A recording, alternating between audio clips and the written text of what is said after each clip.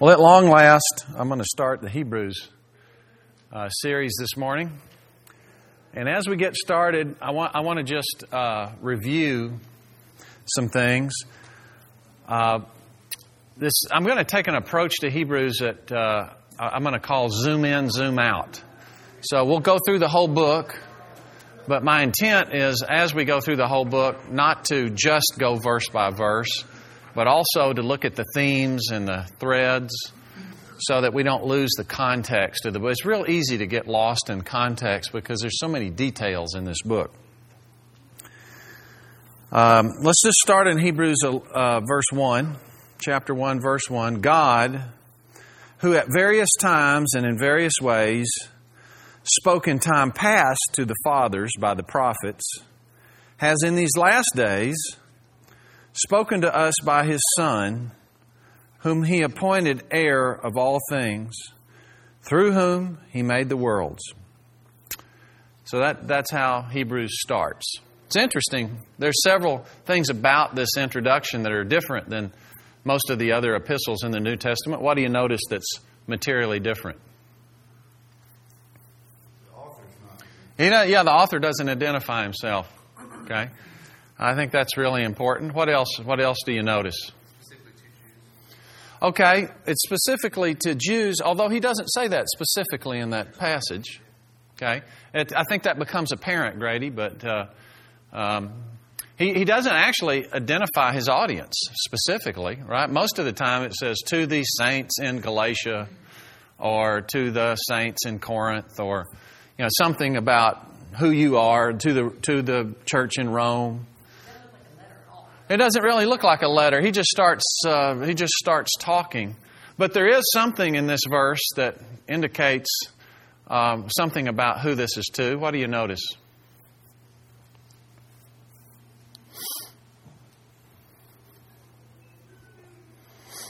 It shows a degree of familiarity. Okay, the fathers. Okay, the fathers. So the fathers, who are the fathers? Fathers of the faith, okay, and who would that be? Abraham, Isaac, okay. Because God spoke to the fathers in the past.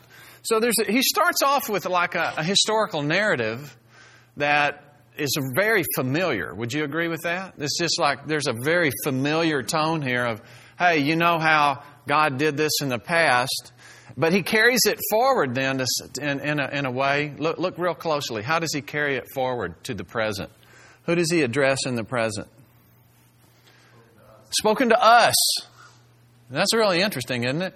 So the author doesn't identify himself, but he starts off with this historical narrative from the fathers to us. And it's a key question is, who's us? So we're going to deal with that question this morning. Now, this book, the first time I ever went through Hebrews with a teacher, I concluded that the book of Hebrews was only for PhD theologians. The average person couldn't understand it. I don't think that was an unreasonable conclusion on my part because of the way it was presented. Because essentially, we spent most of the time explaining why the plain reading of the book was exactly the opposite of what was intended. Of course, what I've discovered since is the plain reading of the book is the plain reading of the book. But if you start off with this basic idea that I think is prevalent, the book of Hebrews has to be turned on its head. And this premise that's normal is this. Everybody knows that when Jesus came, died on the cross, rose from the dead, He left the Jewish religion, repudiated Judaism, became a Baptist, started Billy Graham crusades, and starting inviting people to the front to express Jesus in their heart and leave Judaism. And that's what Jesus did. And so the book of Hebrews was written to a group of Jews who had similarly left Judaism, gone down to the front in a Billy Graham crusade, and gotten Jesus in their heart. And now we're considering going back into Judaism again and forever losing the salvation that they had gotten at the Billy Graham crusade. Now, that's the normal way this thing's presented. And if you, in my experience, and if you look at it that way, it's really hard to make sense of a lot of it. And you do have to turn it on its head. Fortunately for us, nothing could be further from the truth. Now, I've gone through this before, but I just want to review it as we start here. I want to review the first big point of today's lesson, which is Jews did not stop being Jews. I'm going to make my case as to why Paul wrote this book.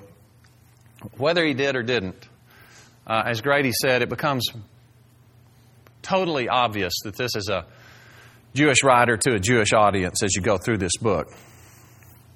But let's just look at Paul, the Hebrew of Hebrews, he calls himself.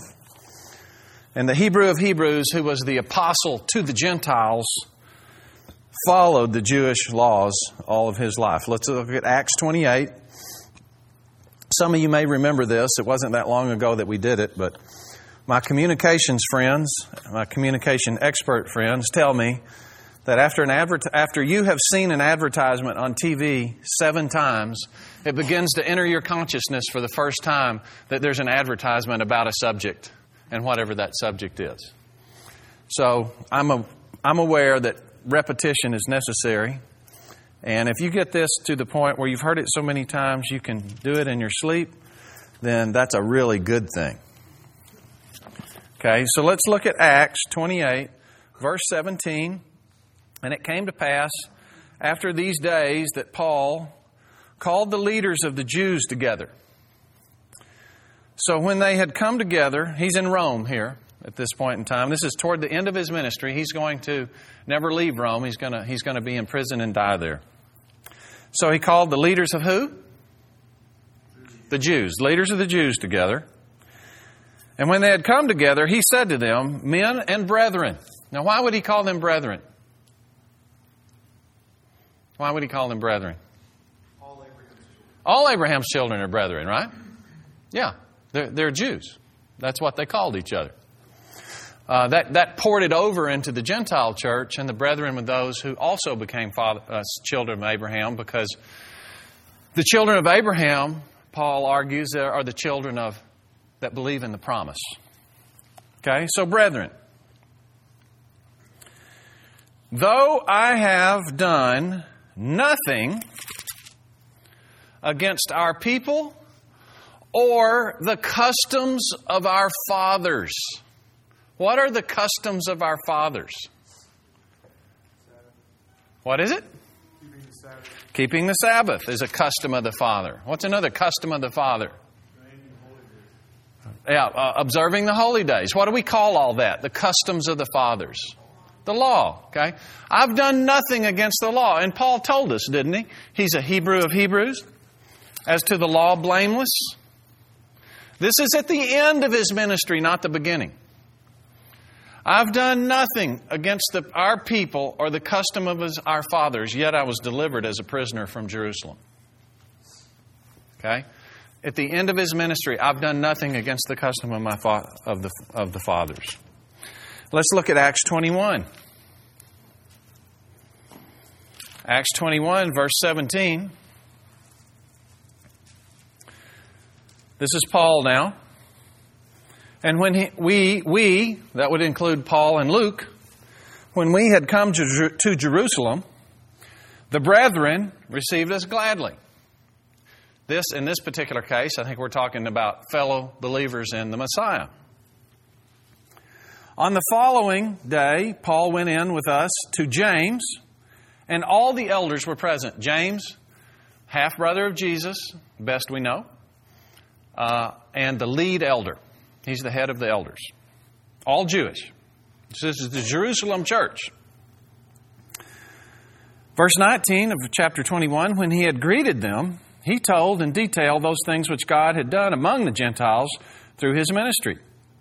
And when they heard it, they glorified the Lord and said to him, "You see, brother, how many myriads of Jews there are who have believed." Believed what? That Abraham was their father? No, every Jew believed that, right? What did they believe? Christ. Jesus is the Christ. They had believed Jesus is the Christ. How many myriads there are who have believed? And they are, as a result of this belief, zealous for the law, the customs of our fathers. If you're zealous for something, what do? What? You die for it. Yeah, if you're zealous for the law, what are you going to do? Strenuously keep it, right? You're going to make it a priority in your life. I want to keep all these laws. Verse 21, chapter 21 of Acts. But they have been informed about you that you teach all the Jews who are among the Gentiles. Where are Jews among the Gentiles? Where is that? Rome. Where else are Jews among the Gentiles? Corinth. Where else are Jews among the Gentiles? Everywhere that's not Israel, right? Okay. The dispersion. Okay. So you're out teaching the Jews out among the Gentiles. What? What have they heard? To forsake Moses. What does it mean to forsake Moses? Forsake the law. They've heard that you, Paul, are out teaching Jews that are not in Israel to forsake the law, saying that they ought not to circumcise their children, nor walk according to the customs. What customs? The Jewish customs. The customs of our fathers, right? The thing that Paul said, I've never broken these things. They've heard that you're out teaching the Jews not to have their children circumcised and not to raise their children up to be Jews. That's what they've heard you're teaching. Now, if you read Galatians, you could infer that that is what that Paul is teaching. Why? Why could you infer that? What does he say in Galatians? Grace versus the law. Grace versus the law. What does he tell them not to do?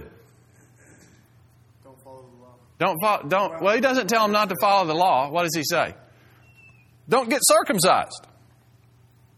If you get circumcised, then you don't need Christ. If you're going to look to the law for your sanctification, you won't need Christ. Okay? Now, and that's really for everybody. But so it's not an unreasonable conclusion for them to say that. Verse 22 of chapter 21, Acts. What then? The assembly must certainly meet. The assembly, what is that? What's the assembly? Jewish leaders. The Jewish leaders. Who else is in the assembly? Does anybody know what a word assembly, what is translated here? Ecclesia. Yeah, ecclesia, which is often also translated church. Church just means assembly. So we're the church when we come together. So the people are going to come together, and they will hear, for they will hear, you have come to Jerusalem. Therefore, do what we tell you. We've 4 men who've taken a vow. Take them. That's one of the customs, to take a vow. Take them and be purified with them and pay their expenses so they may shave their heads, and that they all may know that those things of which they were informed concerning you are nothing, but that you yourself also walk orderly and keep the law. Okay? So here's what the Jewish elders and leaders are telling Paul. You've come. Everything you said is great. Here's what the people have heard about you. The people, these Jewish people who've believed that Jesus is the Messiah, that are in the Jewish church at Jerusalem, have all heard you're out in the diaspora teaching the Jews that are among the Gentiles not to raise their children as Jews, not to be circumcised, and not to follow the law. And we know that that's not true of you, Paul. You would never do anything like that because you're a good Jew. So come and take this vow along with these other guys and pay their expenses, and then everybody will know that these rumors about you are false and that you do follow the law. Now, if Paul wanted to make a break with Judaism and tell these guys, no, actually, I do preach that Moses shouldn't be taught and you shouldn't circumcise your children. If he wanted to teach that, what would he do? When they say, come over here and take this vow and show everybody that you also obey the law, what would he do? He would refuse, right? And he would say, no, you misunderstand me completely. We're not under the law anymore. So therefore we shouldn't follow the law. That's what he would say, right? But here's what he does. He doesn't do that at all. Verse 25, we'll see. Verse 26, then Paul took the men, and the next day, having been purified with them, entered the temple to announce the expiration of the days of purification. Okay, so he did it. Because, as we saw in his testimony to the leaders, Jewish leaders in the church at Rome, or Jewish people in Rome, he said, I have never broken the Jewish law. Now, this is completely and totally consistent with the agreement of Acts chapter 15. We won't turn there because I want to get into Hebrews, but you can review on your own if you don't remember. In Acts chapter 15, there's a continental divide of history. It's one of the most poignant events of all human history. And just to go over it with you from memory, there was a church at Antioch, which is kind of up in Lebanon, and this church had some Jews come up and say, hey, it's great that you believe Jesus is Messiah, you Gentiles, but if you really want to be perfected in righteousness, which is what salvation includes, right? If you want to be perfected in righteousness, you have to get circumcised and obey the law too. God gave the law for that purpose, so you could be completely enveloped in God's community. And without that, it's not possible to do so. So you need to do that as well, because only through the Jews does salvation come. Salvation not just from hell to heaven. You can hardly even find that concept in the Old Testament, although it's there. Salvation is mainly to do with having a life that matters to God and a life that is fulfilling your purpose. That's the Jewish concept of salvation in its entirety. So, in order to do that, these people from Judea come up to Antioch, tell the Gentiles, you have to become a Jew. Now, Paul and Barnabas are there, and they stand up and say, no, you don't. They had an argument. So the church said, well, this is really important. You know, if we all got to get circumcised and start becoming Jews, that's going to change our church service a bunch. Okay? We're going to have to modify our small groups. We may even have to change our music worship pastor. Okay? So this matters a lot. Let's go find out what the answer is. So they send a delegation down to Jerusalem, and they meet with the two governing bodies of the church. The elders of the church at Jerusalem, James presiding as chief elder, and the apostles, the 12 apostles of Jesus, Peter presiding as head guy. Because this is a big, important question. Historically, all the big, important questions of the Christian faith have been decided in church councils. So, they present this question, and a huge dispute arises.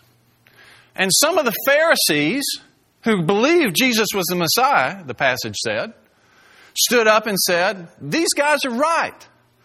You can't become complete and righteous before God without the law. It's impossible. They've got to be circumcised and obey the law. And there's a big dispute. It's not clear to the group what the answer is. And then Peter stands up. And Peter says, you know, it was by my mouth that the Gentiles first heard the good news about Jesus. And they received the Holy Spirit just like we did, without becoming a Jew. And God showed me in a dream that God can make things clean. Why do we want to put on these Gentiles who've received the same grace we received a burden that we've not been able to bear? We haven't kept the law. But we know we're saved through the grace of Jesus just like they are. And then James gets up and he says, you know, Peter's right. It's the grace of God that makes us righteous. So here's what we'll do. We'll remain Jews, and we'll just ask them, look, just do these things. Because there's Jews in your midst, and we don't want a schism to be created because of the Jews in your midst. Don't eat things sacrificed to idols. Don't eat things strangled in their blood, and abstain from sexual immorality. He could have just put all that together saying, don't do pagan worship things. Because that's what you do in pagan worship. You sacrifice animals so you get what you want, and you do pornography, live pornography, so you get what you desire. Because we got Jews out there, and we want the Jews and the Gentiles to be one in faith. So we don't want a schism between them. But those people don't need to become cultural Jews. But we're going to remain cultural Jews. Remarkable. Amazing that these guys gave up that power over those Gentiles because they're serving the living God. 150 years later or so, there was a schism between Jews and Gentiles, and the Gentiles went off without the Jews. And our theology's gotten terrible ever since because we left our foundation. In fact, the medieval church persecuted the Jews. And official church theology, Calvin, Luther, the Catholic Church, the official church theology, this comes from Augustine, was that the church had replaced the Jews. So God had decided, I made all those promises, but I'm not going to keep them. I'm just going to scuttle those guys, and I'm going to keep them to this church. And the church became anti-Semitic. Really a sad part of Christian history. So, this is the environment that we come to our book of Hebrews. We come to our book of Hebrews in an environment where Jews are Jews. Gentiles are Gentiles. The Gentiles have been asked, hey, don't do pagan worship stuff because the Jews can't have anything to do with you if you do that. But if you'll just do these things, they call it the Noahic covenant. If you'll just do the things that proselytes to Judaism have to do, then that lowers the cultural barriers for you to have fellowship with the Jews, and you can keep being Gentiles, and Jews can keep being Jews, and we're all united under the grace of the Lord Jesus Christ. And we're all going to walk by faith. What we do culturally is just not all that important. Now, that's kind of amazing given my background, because I grew up in a very legalistic church where what you did was everything. How you dressed, you had to be 20 years out of date in styles in order to be righteous and holy. You had to speak a certain way. We called everybody in the church brother and sister. And if you didn't do those things, you weren't holy. It was very external. So the spirit of this is still going on. Okay, but that's not what our foundation is. Our foundation is it's a matter of the heart. So let's go back to Hebrews. So if we have a Hebrew writer writing to Hebrew Christians, what we're not going to find is somebody trying to get them to stop being Hebrew. We're not going to find that. That's definitively not going to be the case. So every time that they criticize something about Judaism, we know contextually they're not trying to get them to stop being Jewish. That's really important. So now let me talk about a few other things with respect to the book of Hebrews. We're setting the context here. We want to know who us is. Let me show you that the term, the degree to which this writer is familiar with the audience. I'm going to propose, and this does not have to be the case, but I'm going to propose that the fact the author doesn't name himself is a matter of familiarity. Okay? If I'm writing to you guys, I'm texting you or writing you an email, I might or might not say my name because you already have your thing in my address book or whatever, and I expect it to pop up that you know who I am. If I call you on the phone, I might not identify myself because you recognize my voice. Okay? I think that's part of the reason why this writer doesn't identify himself, because he's so familiar. Let me show you some other things that show how familiar he is. Look at 13:18, Hebrews 13:18. Chapter 13, verse 18, Hebrews. What does he say in chapter 13, verse 18 to this group he's writing to? You'll see as we go through, the audience never changes. You know, sometimes a writer will say, now let me talk to these people. Okay, in this case, he's talking to the same people. The voice never changes. It's always to the same people. What does he say in chapter 13, verse 18?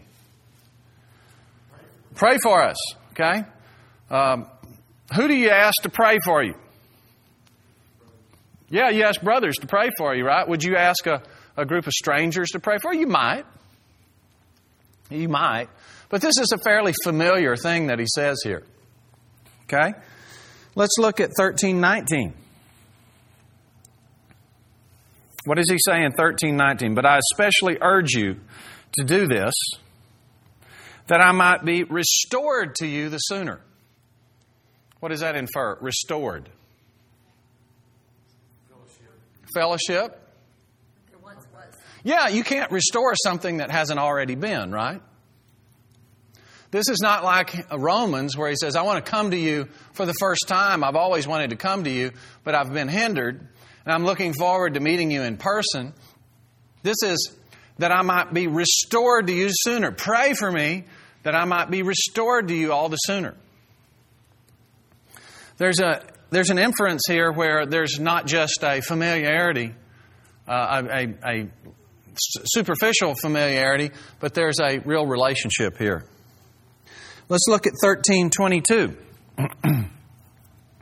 And I appeal to you, brethren, bear with the word of exhortation, for I've written to you in a few words. This is an exhortation that he's giving these people. It's not a treatise. It's not an introduction. It's not something. He's exhorting them. And you'll see as we go through the book, it's like, remember. You got to remember. What are you doing? You're straying from what you already know. You've lost your sense of hearing. There's a continuity involved. Look at 13:23. Know that our brother Timothy has been set free, with whom I shall see you if he comes shortly. Okay? What do you see there in that passage?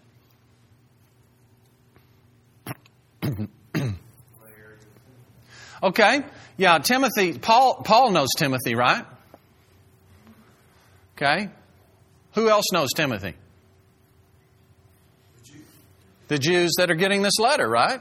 He doesn't explain to them who Timothy is. And what else is inferred?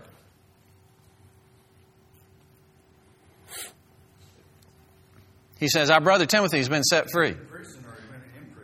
He's been in prison. What about that? Yeah, they already knew about it, right? He doesn't say, oh, by the way, Timothy was put in prison and he's been there he's been set free. Okay, so you knew he was in prison. So now I'm telling you the news, he's been set free. And hopefully we'll be there together with you soon. Okay, you see the familiarity. Look at 5:12.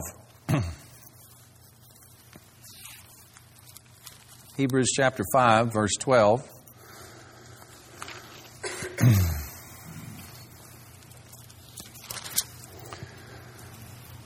Hebrews chapter 5, verse 12. For though by this time you ought to be teachers,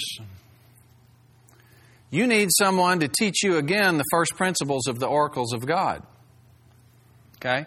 What does that tell you about his knowledge of these people? He's known them for a long time, right? By this time, you ought to be teachers. So there's an inference that there's been a pretty long passage of time. And not only that, he knows what their progression has been. So you ought to be teachers. Look at 5:11.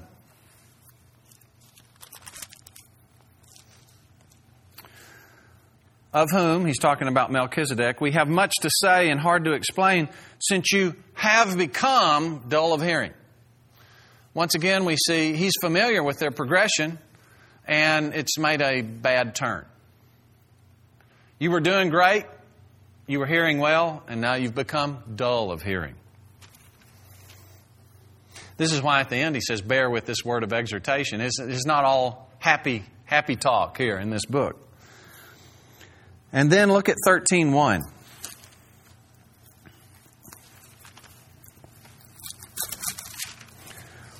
Chapter 13, verse 1.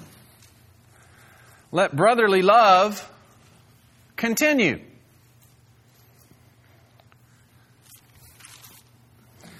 You've been doing brotherly love, keep on doing it. Now let's look at chapter 6.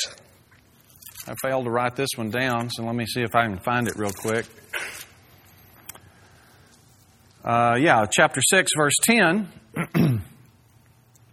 For God is not unjust to forget your work and labor of love which you have shown towards His name, in that you have ministered to the saints and do minister. So Paul very intimately familiar with what they've done in the past and what they're doing right now. This book is an exhortation that takes into account their past history, where they are currently, and Paul is trying to reset their course. To reset it to be consistent with the way they've done it in the past, and now they've veered off. That's what Hebrews is about. It's a word of exhortation. You see the familiarity. Now, I'm going to ask you a trivia question. You saw Timothy is the only real person we know that's named. How many books of the Bible did Timothy write? 0. Okay. Anybody else? Everybody think 0? Anybody think something different than 0? Well, let's look at 1 Corinthians. Look at 1 Corinthians.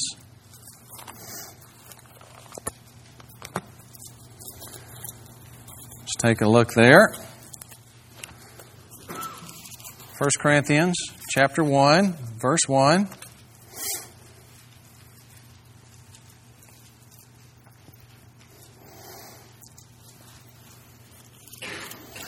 So we see Paul, through the will of God, and Sosthenes, our brother.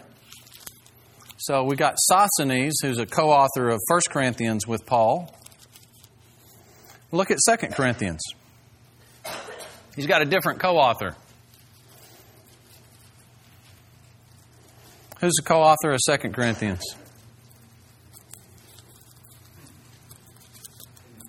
Timothy. How about that? So it's at least one. Look at Philippians. Chapter 1, verse 1. What do you see there?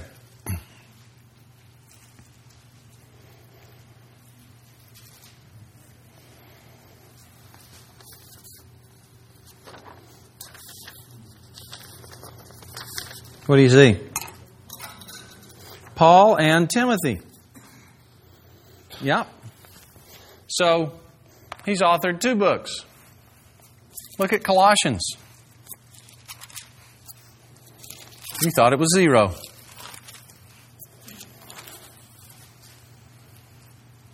What's verse 1 say? Paul, an apostle of Jesus Christ by the will of God, and Timothy, our brother. There's 3. Look at 1 Thessalonians. You thought it was 0.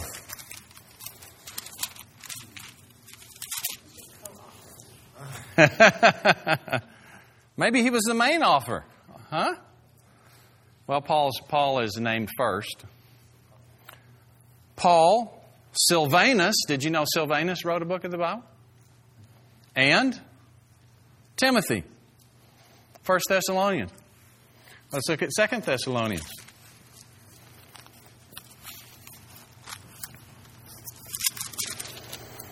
Paul, Silvanus, and Timothy.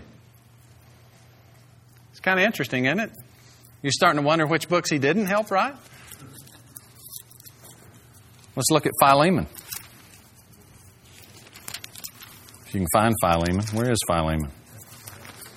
Titus.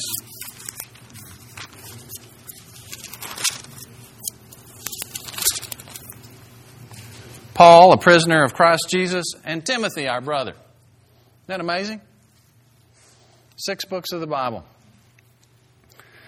Not to mention that he's the main recipient of the 2 pastoral epistles, 1st and 2nd Timothy, where Paul is saying, look, I'm about to die. You got to carry the torch. Don't be afraid of dying.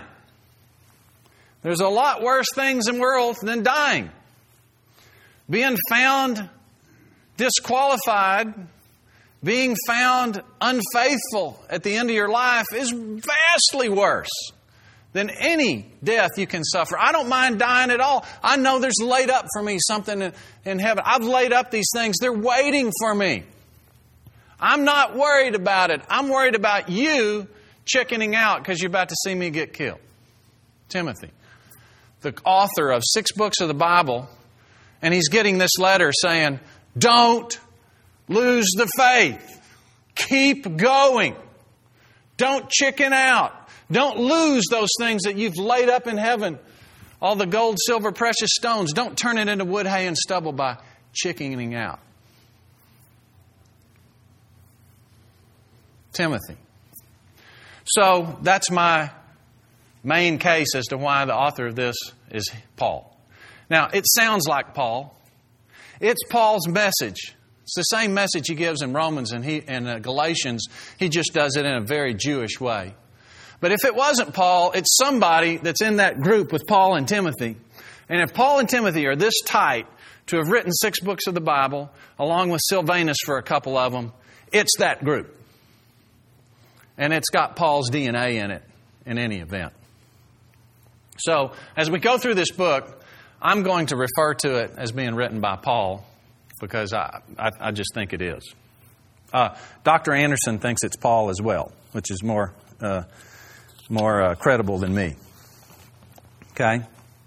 So, we've got Hebrews written by a Hebrew, written to a group of people with whom he's very familiar, written to people who are Jewish, expecting them to continue to be Jewish. Paul, writing to his friends and compatriots, along with Timothy. And the last thing we'll go through is the use of the term brethren.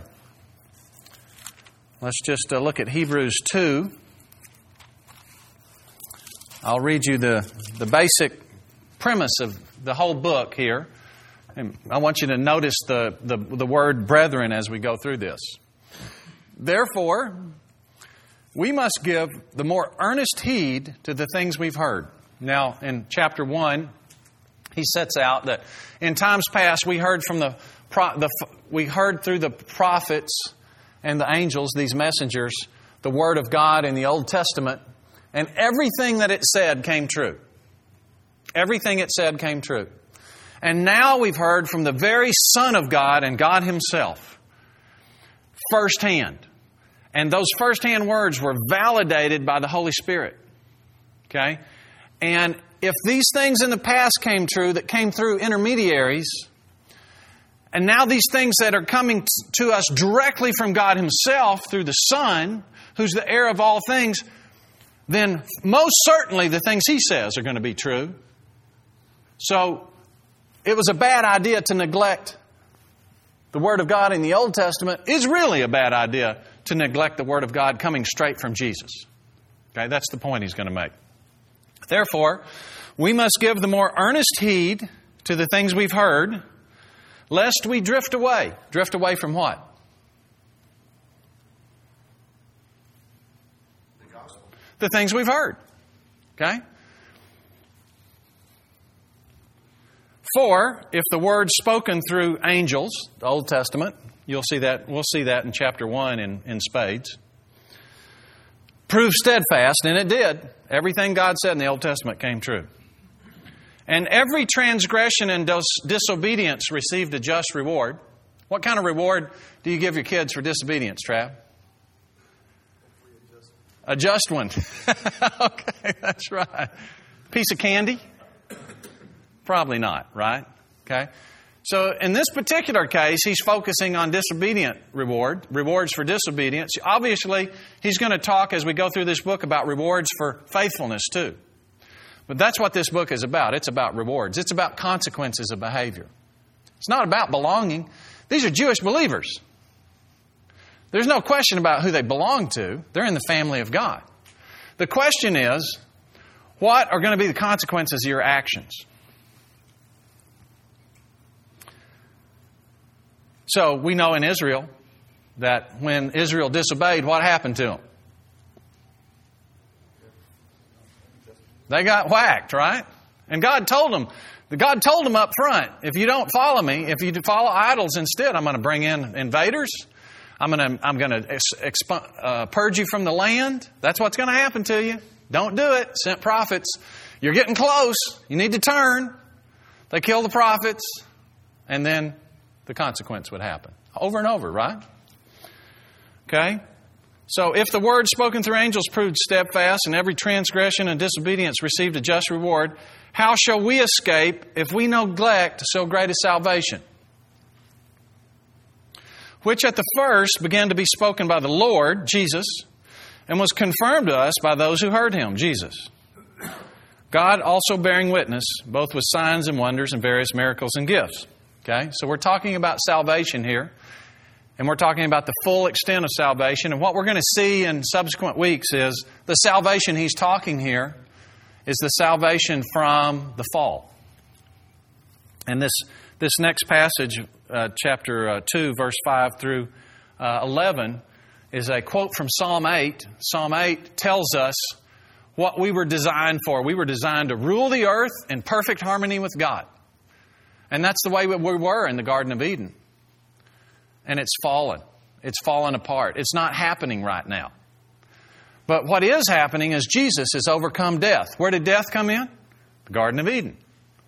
And death is what broke up what's supposed to be happening. And Jesus has overcome death, and we're now to follow Him to restore that from which we have been knocked off. That's what this whole thing's going to start unveiling. Okay? So, in chapter 2, verse 11, he says, "For it was fitting for Him, Jesus, for whom are all things, and by whom are all things, and bringing many sons to glory, to make the captain of their salvation perfect through sufferings, for both He and He who sanctifies and those who are being sanctified are all one, for which reason He's not ashamed to call them brethren, saying, I will declare your name to my brethren." So what we're talking about here is being a brother with Christ. Look at 2:17. "Therefore, in all things He had to be made like His brethren." He became a person so He could deliver us from death. And then we get to 3:1, and now we focus on the audience of the book. "Therefore, holy brethren." Now, they are hard of hearing, holy brethren. They are in the process of drifting away, holy brethren. They are in danger of losing the rewards of their confession, holy brethren. We'll see all that. But they're still holy brethren. Why? Why are they still holy brethren? They've been made holy by the blood of Jesus. Jesus, who paid the price once for all. Every sin. They're all forgiven. But we still have a choice. And the choice is, what kind of reward are we going to get? Are we going to get the reward for disobedience? Or are we going to get the reward for faithfulness? He's going to give us a whole bevy of examples. The hall of faith of people who finished to the end. He's going to talk about Moses, who said he esteemed the reproaches of Christ above the treasure of Egypt, because he looked to the reward. Therefore, holy brethren, partakers of the heavenly calling, consider the apostle and high priest of that confession, Christ Jesus. So we're talking here to brethren. Look at 3:12.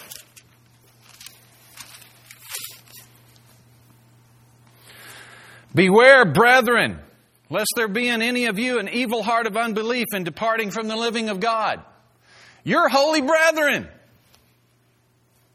Don't depart from following Jesus. The consequences of that are hideously awful. I'm going to give you all these examples from the Old Testament, and they're for our example today, and they're still relevant. Okay?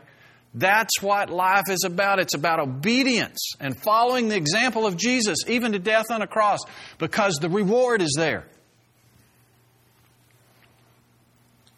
Brethren, look at 10:19.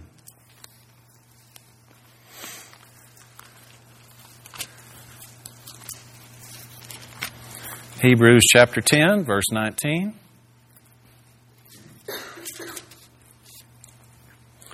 Therefore, brethren, having boldness to enter the holiest by the blood of Jesus, by a new and living way which He consecrated for us, through the veil that is His flesh, and having a high priest over the house of God, let us draw near with a true heart and full assurance of faith.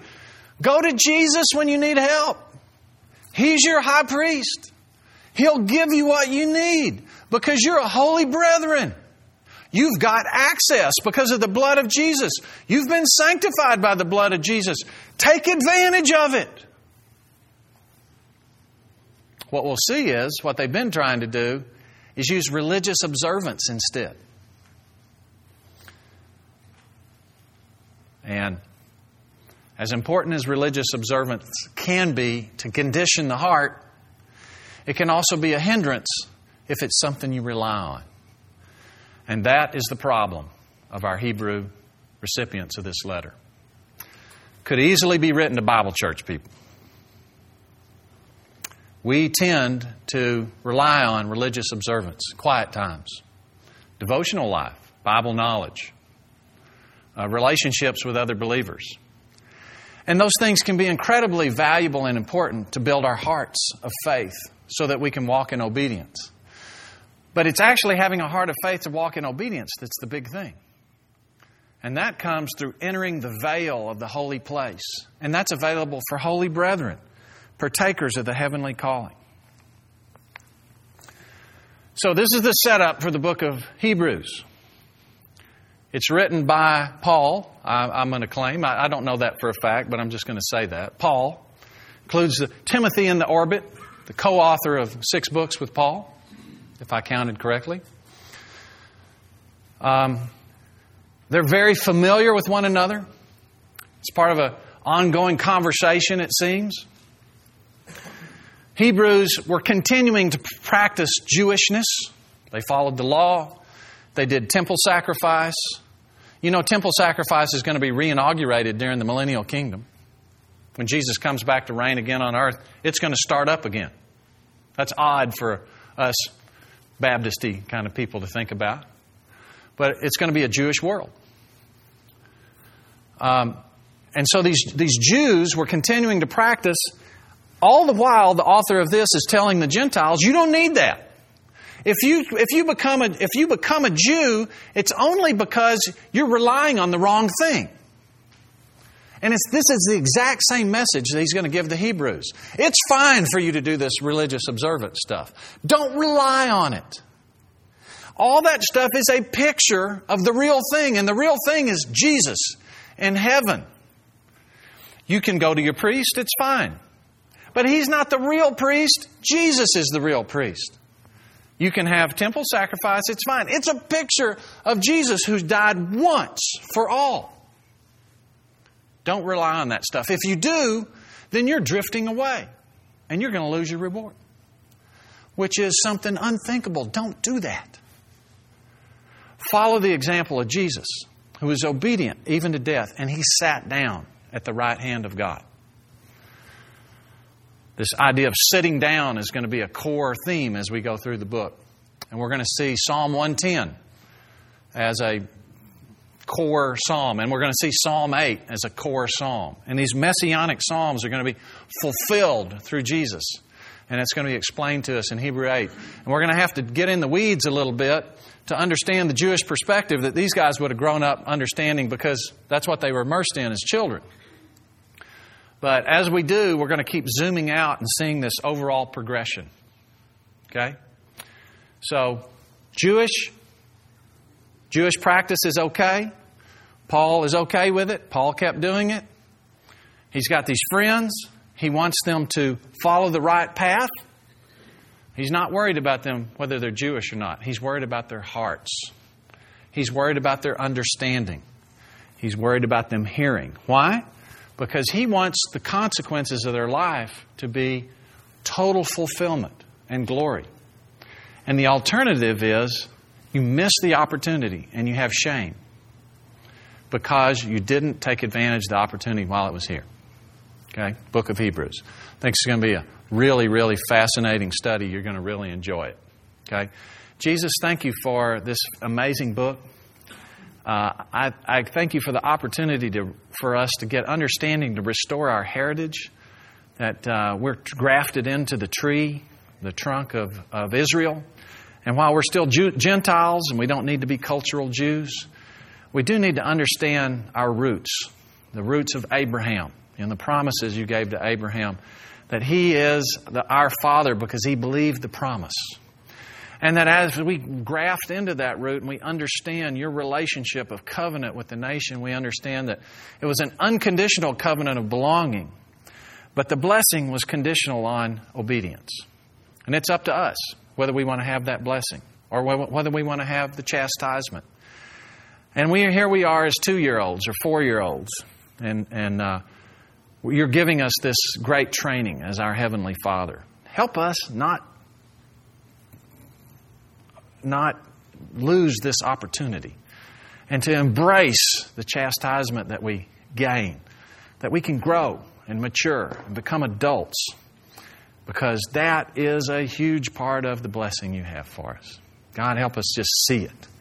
And we praise each other together for this. In Jesus' name, amen.